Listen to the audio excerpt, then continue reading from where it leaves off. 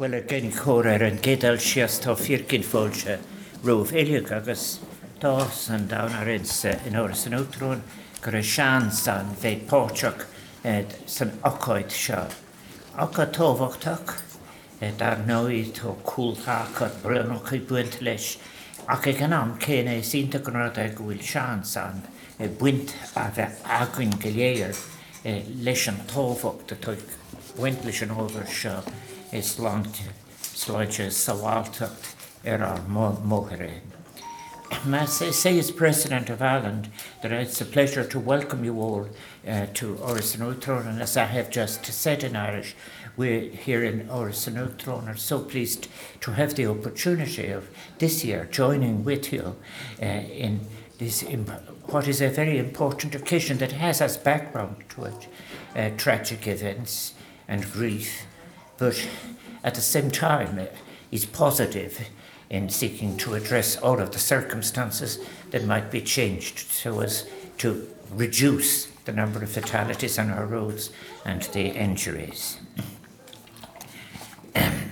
We come to remember and honour the memories and honour the memory and the grief of our citizens and visitors who've been killed tragically on our roads, just under 25,000 since statistics began in 1959.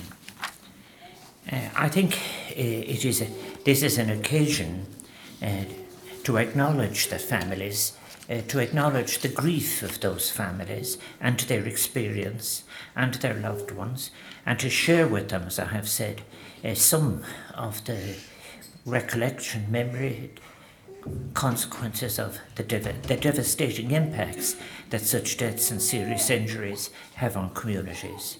I want to welcome the Minister of State, Jack Chambers, Chartadola, and also the Road Safety Authority. I want the Road Safety Authority members. I want, above all else, to extend Fáilte Spéisialta a particular welcome to all those this afternoon who have had family members who tragically lost their lives on the road.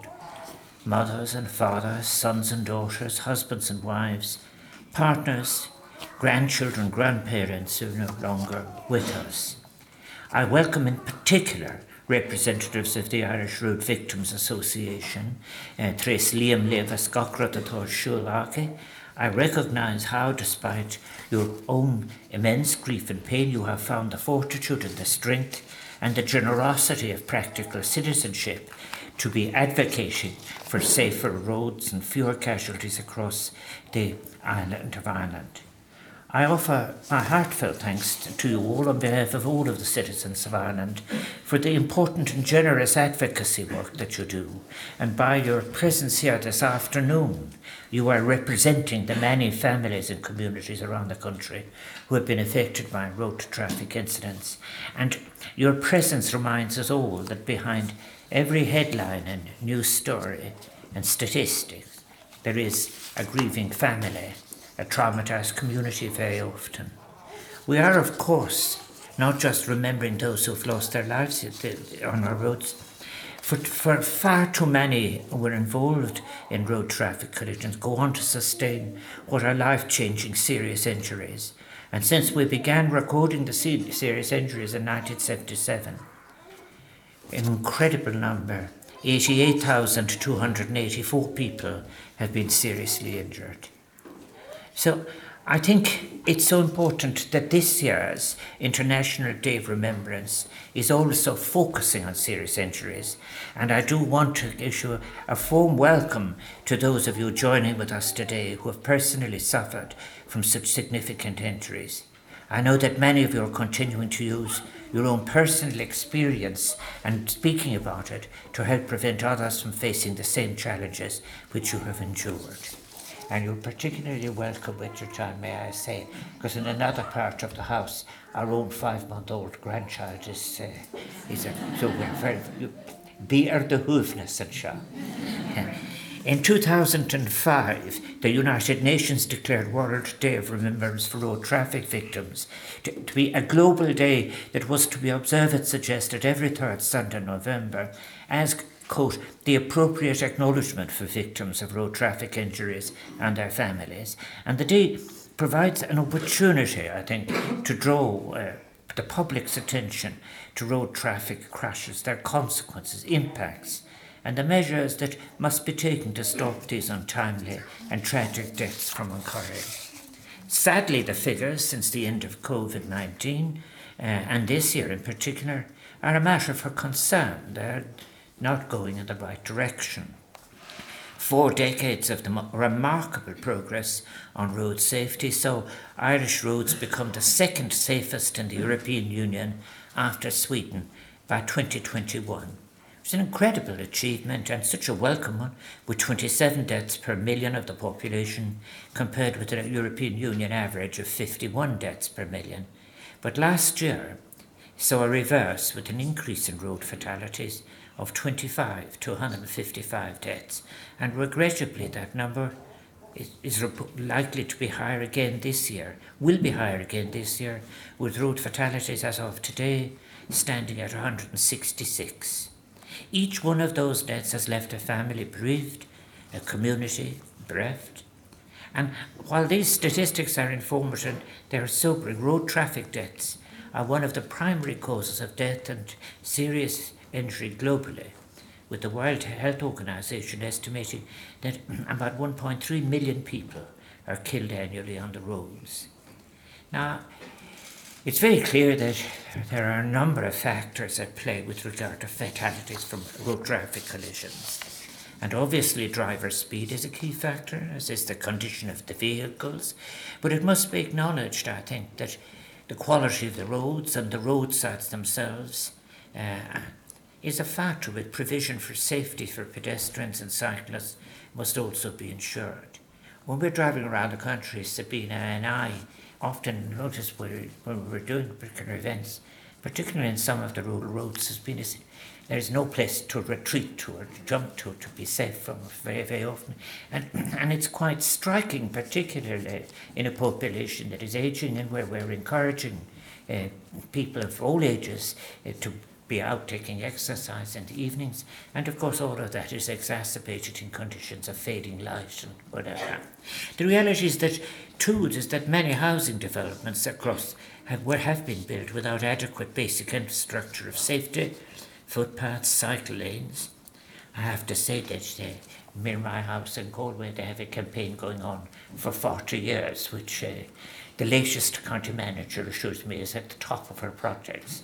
But I think that it's pity because there are very few safe places for people to walk or cycle in rural areas, and even to walk to the local shop or to walk their dog. Analysis from the Road Safety Authority, again, their figures, there were 43 pedestrians killed on Irish roads in 2022, with pedestrians accounting for the largest share of victims in urban areas. That is a very serious figure.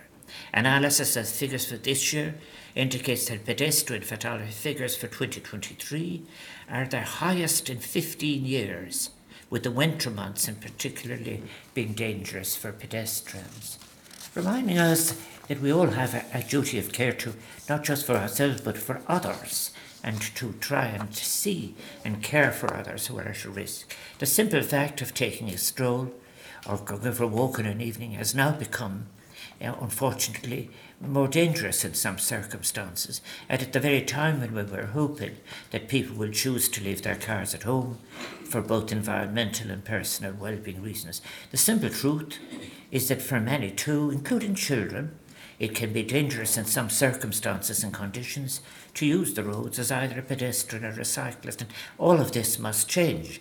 And I know that that is the aim and hope of government too, and of all representatives. And local authorities have a crucial role to play in making, as I have been describing, roads and roadsides as safe as possible for all those who hope to use them.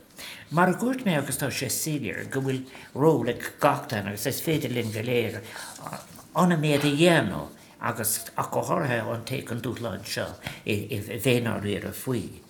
I think all of us have an opportunity to use our influence to promote safety, road safety in different ways, and it is just an act of citizenship. And I think the driver attitudes and behaviours are critical to the achievements of safer road, including adherence to speed, to safe speeds, not driving under the influence of alcohol or drugs, avoiding driving while distracted or tired, and the use of seat belts and protective equipment. I have to share with you something else as well, is that people write to me about all sorts of things as President of Ireland, but many people have in fact been just writing to me about what they know is a perceptible rise in aggression among motorists, and particularly in urban areas. And I think that that is a great pity. I think that we have to think about this, which raises questions in relation to not only education, but also the openness of our discourse in public sessions and communities of why and where and the consequences of such rising aggression. But we mustn't lose hope, because while 2023 saw a further reverse and taking a disturbing turn, it's one that can be reversed if this collective will, if the collective will is there, and if we all work together.